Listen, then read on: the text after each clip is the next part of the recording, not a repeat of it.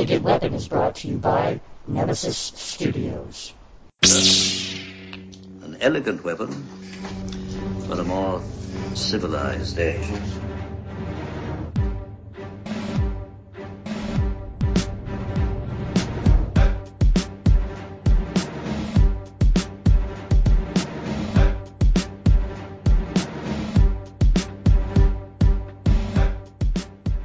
Ladies and gentlemen, welcome to An Elegant Weapon, episode 231. My name is Jay. J.M. Clark, Jay the Jedi, Ross Jedi, Jay. As always, so wonderful to have all you beautiful babies back here in the L5J studio.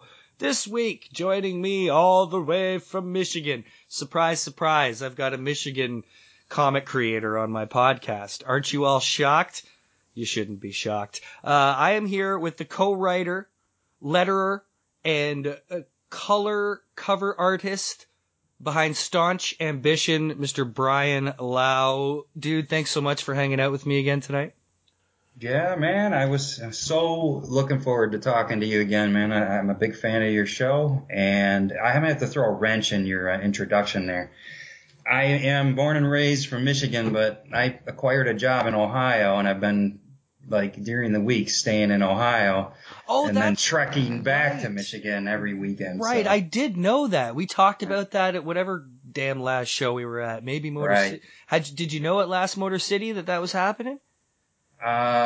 Geez, yeah, I had to, because I've been here almost 2 years, and I love the job, but man, it's, you making me wish I was in Michigan by telling, he's in Michigan, and I'm like, no, I'm not. Well, no, your Michigan's, at least the Michigan blood is flowing in your veins. Yes. I mean, yes, everything. And we have to mention that because there's something in the water there. As I've said many times over, the community in Michigan is outstanding. It's full of crazy talent, and the one most special thing about Michigan is its family atmosphere, is the tightness between all the creators there. Like, you see it in other places, but there's something about Michigan that everybody's trying to lift everybody else up, you know? Yeah. It's like the most humble comic community that I've ever experienced, you know? It's glad that somebody, an outsider like you, sees that and feels welcomed, because we don't let everybody in on this, but... Well, that's what I hear. So yes, it definitely. No, I'm just messing with you. But special.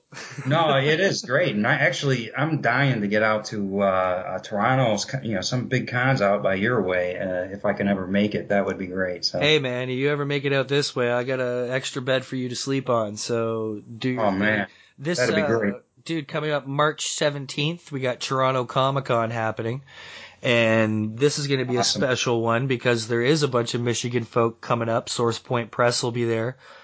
Casey. They're everywhere. Oh, yeah. So, but it's about time they came up here, and I've been bugging them for several years to do that. As well, Bob Sally's coming out from Boston. Oh, sweet. I want to meet him. I got to know him a little bit through Facebook and whatnot. My gosh.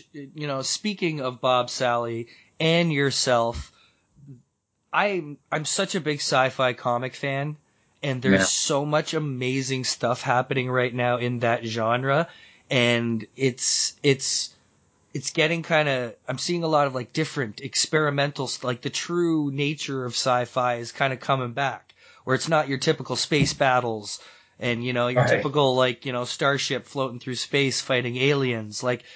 It's getting back to a 70s vibe. It's getting back to a Ray Bradbury vibe of these Stanley Kubrick type outlooks on things. Stuff like Twilight Zone. Oh yeah, Staunch Ambition. We were just talking about the Salvagers. Even though Salvagers is, it's like spacefaring in its nature. It's a completely original outlook on that genre, right? And there's a book right now called Neon Black out of Toronto by Kevin Briones, and it is one of the most stunning, very much not, it doesn't look like Staunch Ambition, but very much in the same vein of the style as far as a very... Serious, maybe?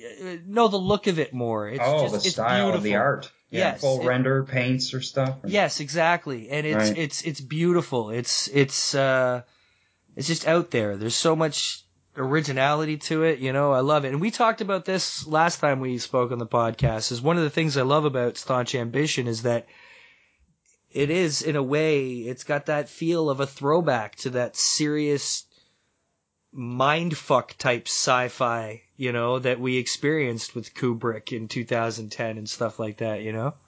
Oh yeah, I that's the best part of sci-fi is getting into these kinds of aspects of like deep moral quandaries or people having to make decisions or what. I mean, that was Twilight Zone probably was one of the greatest TV shows, and that, you know, as a kid watching it, you just captivated with these situations people are put in, and you're like, you know, and you can do great things with like imagination and things that don't actually exist in the real world, but the principle of it applies to everyday life. So I love it. I resonate with that. And one of the reasons I'm doing sci-fi, I'm a big fan, but I'm really a big fan of theology, philosophy, and history, and, you know, certain ideologies, epistemology. So sci-fi is a great tool to delve into those realms. Well, it's nice also that you treat your audience with respect. And I love a book that's written like that. Like, you're not reading it just, you know, bang, crash, boom, you know, it's not for dummies. This is a book that right off the bat, you're asking a lot of questions. And that's a book that I love. What's going on? Not in a confusing way, but like, because of what people are saying and the subtle setups that you're making, you're already asking yourself interesting questions. Like, what's going on here? Like, you instantly want to know the scenario of who are these people? What is this ship situation? That's awesome. And what you said makes me think something that's a big pet peeve of mine, even with the way I raise my kids. In fact, I was just talking to my son tonight. He's looking at different colleges and whatnot, and I was just telling him, I've always tried to teach you guys not what the correct answer is, but how do you find out the correct answer? You know, so the means by which you troubleshoot. And so spoon feeding when you're writing, I hate that. I hate when there's the joke and then they got to spoon feed you the punchline or something. Or I hate when it's like, I like things where you can read between the lines or at times. And to a degree, you got to be careful playing with that. But the way you worded what you said made me think that maybe that's something you did appreciate, hopefully. So that's something I do consciously try to achieve. Well, I definitely do, in the manner too that once the book was over, you know, obviously I want to know what continues with the story in issue 2, but there were so many other questions left unanswered, but not like plot hole questions, just general serious inquiries, because you set things up, you obviously know what's happening in the story, you get a feel for the characters, by the end of the story, you know what's happening, you know, you kind of, you know, you're with it, you understand the situation, but there's still more questions like, who is this or what is that? Do you know what I mean? Like, you know, gotta have questions. It's not. I want to read issue 2 not just to know the next panel. I want to know all the panels because I want to see this whole complete story to keep fleshing out. You know what I mean? Because you didn't set it up like it's not like there was a setup. You kind of, it was bang into it. You know what I mean? You dropped us right into there. Definitely wanted that. I was going for Breaking Bad. I probably told you this last time, but going for something like Breaking Bad. Totally, exactly. I wanted it to be right in the middle of the shit. Yeah. Or like a James Bond movie starts or something, or even The Abyss. The Abyss in the beginning where you have all this, like you get a little bit of characters interacting and all of a sudden the hurricane comes and all the shit's happening, and you get to know the universe. You get to know some of these characters and some of the people and the way they think in their environment. But all of a sudden you have this action kind of happening, and then we're writing issue 3, and I'm real excited about we're getting into some backstory of the characters too in the midst of all this. So I'm going to get into some like personal aspects of Riel and Azarus and some of the other characters. Yeah, you did a brilliant job of setting them up with just enough. You know what I mean? Like, because you got like a handful of characters in the first issue, right? Sure. It's not like you're focused on 1 or 2, and it's not like you're focused on 10 or 20. You got this nice little handful of characters that you're able to each set up one by one, leave you wondering what these people are about, yet understanding their role in the story. And that's something I really, really appreciated. It's just great all around, man. Like Thanks a lot, man. It's a sci-fi setup to a T. Like it should be textbook in a way, Wow. because every beat is there. Your beats are beautifully laid out. I think maybe that's what I'm trying to get at. It makes sense as you go along, even though you're wondering because you kind of got dropped into this universe. It's not like James Bond where they drop you in and you're like, okay, even though we're in the middle of it, I know that's James Bond. You're right. It is a little different. I don't know, I know that he's the guy, he's my protagonist or whatever. But you drop us in, we have no idea what the hell's going on, yet things immediately start to very slowly place themselves. And it's not confusing, it's very nicely laid out. So good. So that's the what I'm getting questions at. are there. The questions.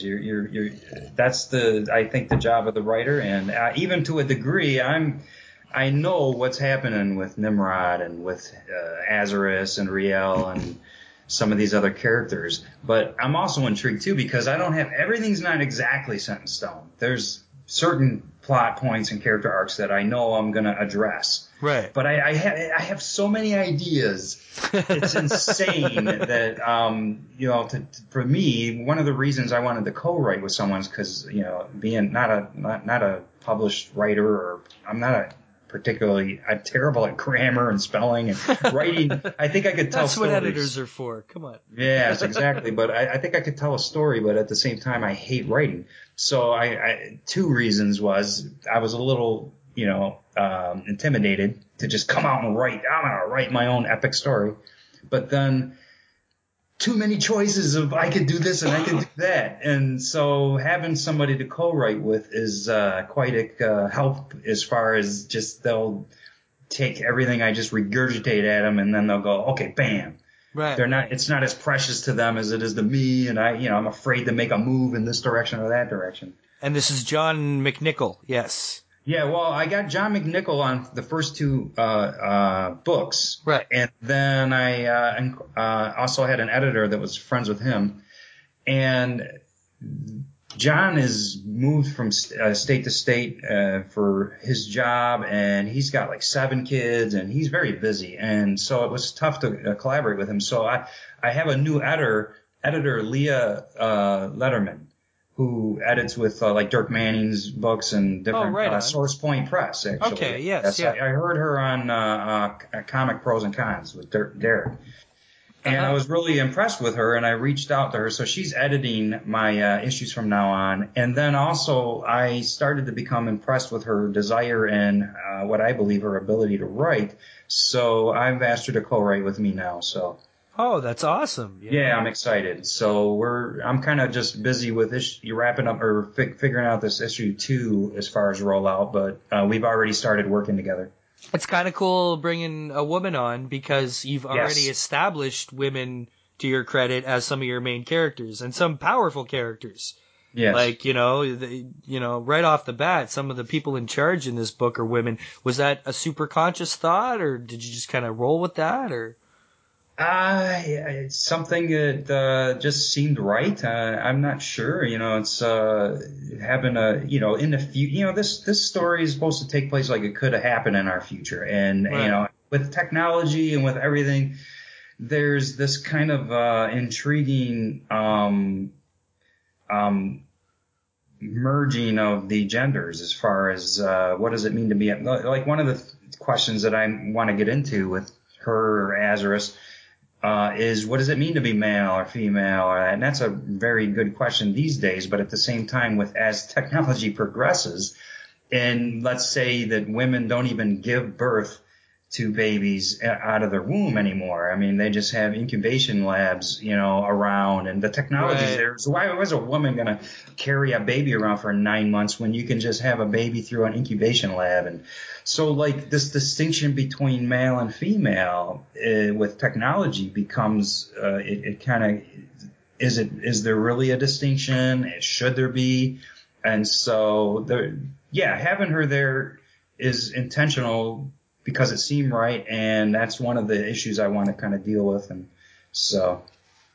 Right, yeah. Well, it'll be helpful having a woman co-writer then to, maybe even get more realistic point of view on the feminine side. I guess I'm not saying yours isn't, but you're not a chick. You know what I mean? I'm not a chick. Unless you're hiding something from me, Brian. Yeah.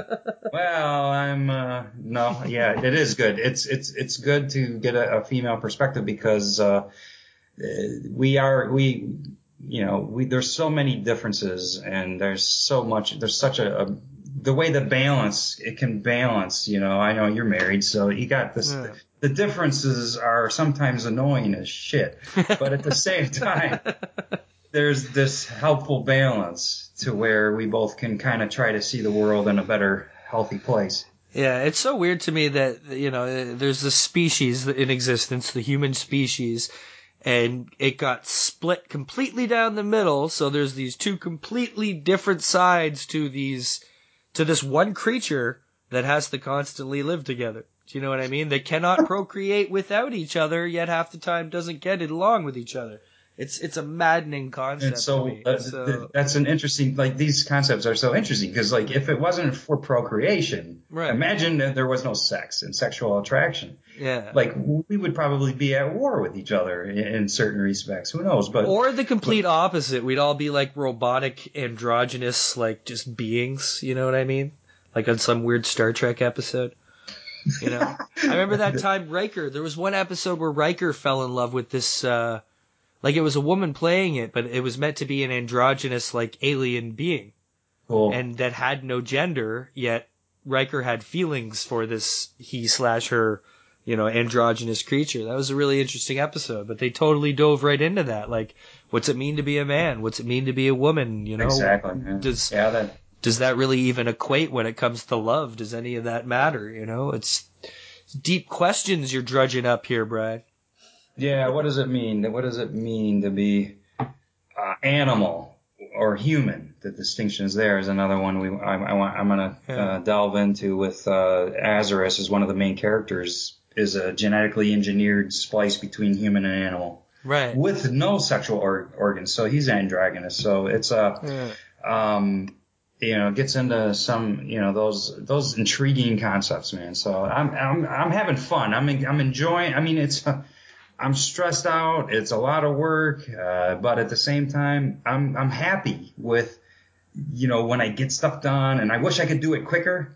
This is my angle. Life is tough, man, but this is my angle. Everybody wishes they could do it quicker. This weekend, I'm like, okay, I'm gonna get this, and this done, and I got half of what I was hoping to get done, but because so many things happen, I lost an hour working on Kickstarter, building it, and it wouldn't save. Oh, I even posted it. Oh no! So it just prompted me, could not save. I'd go to save. Could not save. Nothing about why. Nothing about. I couldn't figure out, so I had to copy stuff out of there and. Tech gremlins, man, nasty little tech gremlins. These Kickstarters? Yeah, go ahead. Oh yeah. Well, if you want to say something. No, I was just gonna say it's one of the things over 5 years of doing this show now is the amount of people I've talked to who either are throwing, learning to throw, have thrown Kickstarters. It's been crazy. It's been so educational and cool to see all the different approaches. I've never thrown a Kickstarter. I've never had cause to. But I honestly feel like I could, on some level, give people advice because I've just... Oh, exactly. I've talked to so many people about the stresses, the joys, the heartaches, the hard sleepless nights, and you can get into the mentality. I'm sure even as a fan, I mean, with my first one, I remember you messaging me something along the lines as, "Wow, man, it was down to the wire." But I mean, so you kind of can get into that adrenaline rush. Oh yeah. It's all or nothing. So no, what I was gonna say is I like to focus on the positive when I'm not complaining. So the positive is, I can't crank these things out like I would like to, but are they quality? Is it quality, what I'm doing? We already have a pull list of certain books that you're having to buy. So the good news is I'm not cranking out books every month that you have to fork out money for. So you can enjoy it, but it's not just, hitting your pocketbook constantly. I wish it was hitting mine more, to be honest. I know. Go ahead. But at the same time, you'll make room for it because it's not every month. Right. And then it's like the drama builds of the next issue too. So these are the positive spins. Like the Harry Potter didn't come out every month. True. So True. It's a lot of work. It's hard to juggle with the family day job and whatnot. And I know a lot of people are doing that, but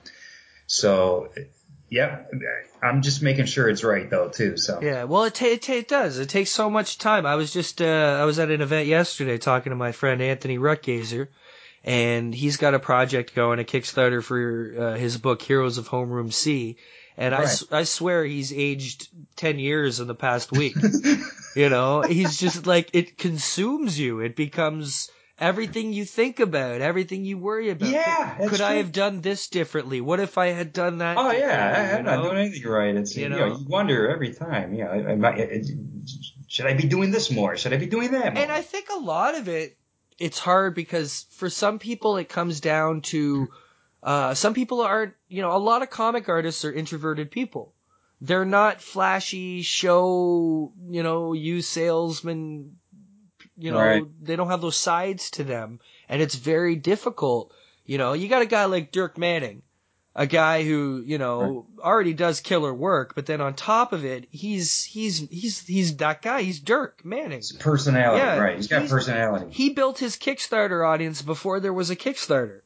Mm-hmm. He did it con by con, handshake by handshake, and he would never try to sell you something right away. He would always first look at it as an opportunity to maybe make a new friend. Right. And then he would kind of gently go into I've had to learn that. You come, it's kind of like in the beginning, you're so excited about something like, there's almost nothing worse than like a new convert to whatever it is, some new ideology. But so they're overly excited, and so it's been a learning curve. I'm trying to figure that balance out of I'm excited about my book, but just forget about that, and then just be real and let the chips fall where they may. But go ahead. No, you go ahead. Go ahead, Brian. No, I got something. So I do, as creators, we put a lot of thought into, how to market or present it. And, you've been doing, what episode is this, you said? 231. Damn. Yeah. Nice. So this is like, you hear people come on like me, blah, blah, blah, this character, that character, blah, blah, blah, and your eyes glaze over, and this is cool and this. I've decided to take a different approach to marketing. So instead of telling you, this is great, this, that, I'm gonna market my book as what it's not. See? So, for instance, like that, when you're like in the shower, right. And it's, the most comforting warm water and the smell, you got your exotic, shampoo with like exotic fruits. Ivory Spring. Smelling, whatever scent, that soap that you love, the smell, and then you fart. and it's all of a sudden everything's just ruined and there's this nasty smell. That's not what my book's like. Okay? Just to give you guys an idea, or like you're in public, and you're standing there out maybe shooting pool with your friends and this beautiful woman like waves at you and you're like wave back and then you realize that she's waving to the person behind you. That's not what my book's like. That kind of uncomfortable feeling. So that's where I'm going to start going with explaining my book from now on. I'll explain your book from now on. Staunch Ambition is something that, even though, like I said at the beginning of the show, I'm starting to see more of, yours was totally a diamond in the rough when I first came across it. And like I say, there's some great sci-fi out there, and I love a good, space pirate opera as much as the next guy, but I am also hugely into that, the feeling of I like when sci-fi when it's used as an art form. When it's not just machines that look like machines because they need to be machines, like Legion. Have you seen Legion? The news TV show? No, I haven't seen it yet. The new Legion show. It's an X-Men show. It's a mutant show, but it's shot like it's 2010, A Space Odyssey. Oh, it is sweet. I want to check that out. The cinematography, just the lensing, everything about it is just beautiful. It's You're talking gorgeous. about Alien or the Thing or the Abyss or it's the greats. Yeah, well, a friend of mine, you met Jeff at C2E2, I think 2 years ago. Mm-hmm. He had messaged me. We worked together, and he had messaged me that the Sci-Fi Channel has never done anything good. And I'm like, well, they did Battlestar Galactica, which is one of the greatest, my favorite TV shows ever. But there is so much crap. If you turn on a Sci-Fi Channel and you see this kind of just, your cliche, basic, tropes in sci-fi. Yeah. Right. And it doesn't really offer you much intriguing. And one of the other reasons, actually, now that I'm thinking about it, is having a co-writer was building a sci-fi universe that's believable is it's a hefty task. And so that was something that I've been building this universe for a long time, and you stayed kind of grounded though. Like you didn't have to, like you've got a really cool idea of where you are. Like when you after you've read the first few pages, you kind of realize what's going on. You realize what Staunch Ambition is. You kind of realize the setting. And you get in tune with it, and you're like, okay, this is cool. This is not now, and this is not what's happening, but it could be. Like your future could easily be a future. And yeah, that's what's scary is you want it to be believable. Yeah, I'm trying to think of, well, if this technology exists, then how would that affect the mentality and the speech and whatnot. Now, of course, you can never do it perfect. I tend to be a perfectionist, at least try to be. But that's something that you want to try to figure out. You don't want to just have a cool looking gizmo. You want to have something that, okay, if that exists, then how would that change society? I don't know. So Yeah, totally. One of my favorite, I don't think this really spoils anything from issue 1, but one of the coolest concepts that you came up with was they got excited to take out the trash. Yeah. And trash, because this is something that is a rare commodity for them. This is something that isn't something that comes up too often. And, your presentation of the trash and how it's disposed is something I would have never thought of. Is so completely out there and original. That was one of my favorite parts of the book, was honestly, sweet. I imagine them that taking live action, man. That's one thing. And you can say this about a lot of books and about a lot of comics, that they make great TV shows or great movies. This would make a fantastic fucking movie. Like, oh man, yeah. I've read few comics that felt like they were movie adaptations without the movie. Oh, sweet. Yeah, cinematic. I mean? Yeah. Like, that's why, that's a big part of the draw is to try to come up with a storyboard and see it in real time. Looney Tunes, one of the greats, how amazing it was that they would just live act out some of the sequences that they were going to draw animated. Yeah. And so that's kind of like a mentality that I think I try to strive for is in fact, one of the things we'll be talking about, that post that we were talking about before the show. Right. As we were talking about, trying to do Kickstarters and different angles on it. But the sequence going on there, I'll be explaining. And that was something that I really was wrapping my head around at the actual, like if we were filming it.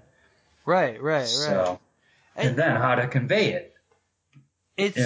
Your timing is just dead on, because it felt like as, it was ramping up near the end, you felt that ramping coming up, and you just kind of nailed it when you said you wanted it to kind of feel like it was happening as it was in real time. And the dialogue's excellent. Like, I don't know then, you say your grammar sucks or whatever, but your co-writer must be really have hashed it out nicely with you, because this is screenplay quality dialogue you've got going on in this book, man. It's no words wasted. There's not too much like preposition or nonsense. They're just saying what they need to say, and it feels natural what they're saying as a reaction in the moment. You know what I mean? Awesome, man. To hear that is a big help, because it's like, you get I get isolated for times working on this stuff, and it's like, you just kind of wondering, I'm like in the cave, and once in a while the light shines through and I hear some words in my head, but no, to hear that, get validation. So if you like that issue 1, then dude, you're going to love issue 2 and 3, I know too, because I've already got about issue 3 half, written, and then we're starting to do the illustrations on it. So yeah, issue 2 is gorgeous, man. I can't wait. Even just the little bits you've shown me. I've shared with you, not public. I just recently shared the cover to issue 2, which you saw earlier. Yeah, gorgeous. But I've also shared with you a couple interior pages that are just breathtaking. Stunning. They are. They're just stunning. And I can say that because I have people that I'm working with that are just amazing. It's, I have a lot of books on this show, and I'd never talk shit about books or whatever. Some are better than others, but this book in particular, of all the books I've had on the show, is one of the ones that's in a handful of books that is special to me for several reasons.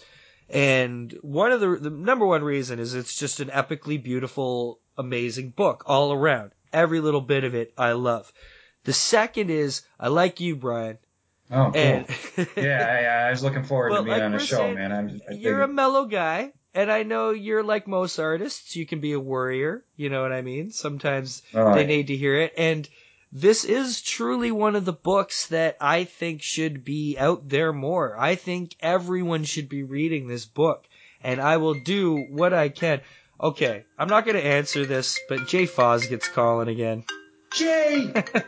He's cutting in. Yeah, go ahead, answer. No, he's done that. He's done that like...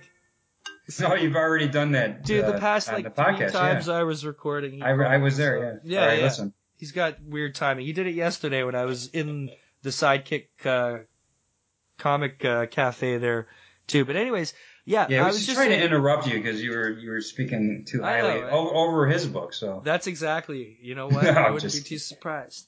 We love you, Jay. This book, seriously, awesome. It needs to get out there. I think so many more people would love it if they just had a chance to see it. So that's why I'm so behind saying as much as I can as far as nice stuff about it. I'm not, you and I know each other a little. We've hung out, but we're not like, we're not besties. Just we don't know each other super well is all, right? But we'd hang out a lot more if you came over. We were absolutely. But, for the time we've hung out, it's not enough for me for people to be able to say I'm just sitting here talking up a friend's book.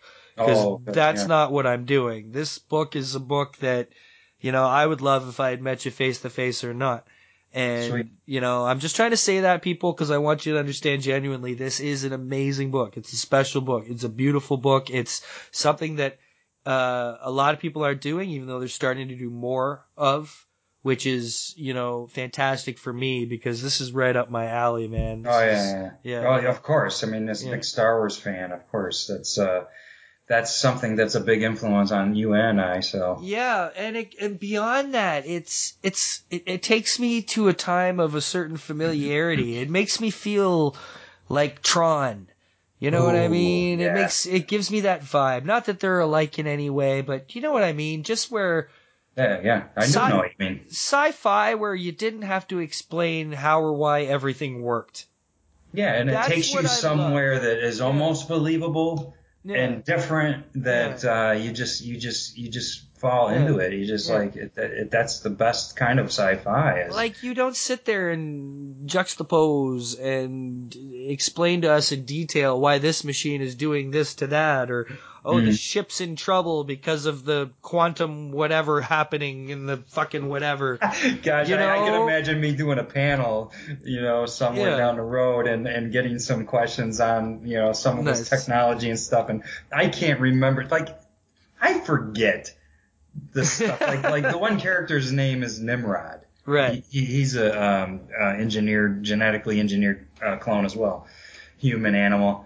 And he's kind of like a eccentric genius. But I came up with his name is actually Rod, which is an acronym but his nickname in the book is Nimrod. They call him Right. Nimrod because he's a pain in the ass. Well, I came up with Rod is what the actual acronym was for his name, but I can't. I put it. It's in some note somewhere, and I can't remember what it is. But it's like stuff like that. I forget how I figured this out. I try to flesh stuff out, but then again, trying to retain it doesn't always stick. So. I just realized we haven't even actually really explained at all what the book's about. So why don't you give your elevator speech for issue 1, just so people have an overview of the story? Well, what it's not like is, when there's no evil dark, there's that evil dark lord. Yeah, it's not like that. When you wake up in the middle of the night and you're walking through the dark and you stub your toe on something that you forgot was there? Yeah. It's not like that. Or you reach over to your side to scratch and you got this giant bump. All right, so no, what? It's just not like that. Okay, yeah, gladly. I think this is a good approach. So, but what it is, it's a staunch ambition. It's a sci-fi supernatural.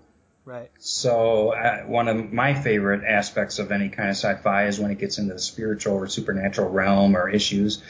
So my pitch, I don't know if it's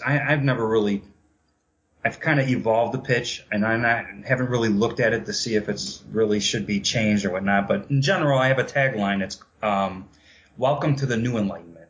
So the first Enlightenment, we had the scientific age and technology, and as that keeps advancing, science and technology compiles to the point where through advanced technology, humankind is able to enter into the supernatural.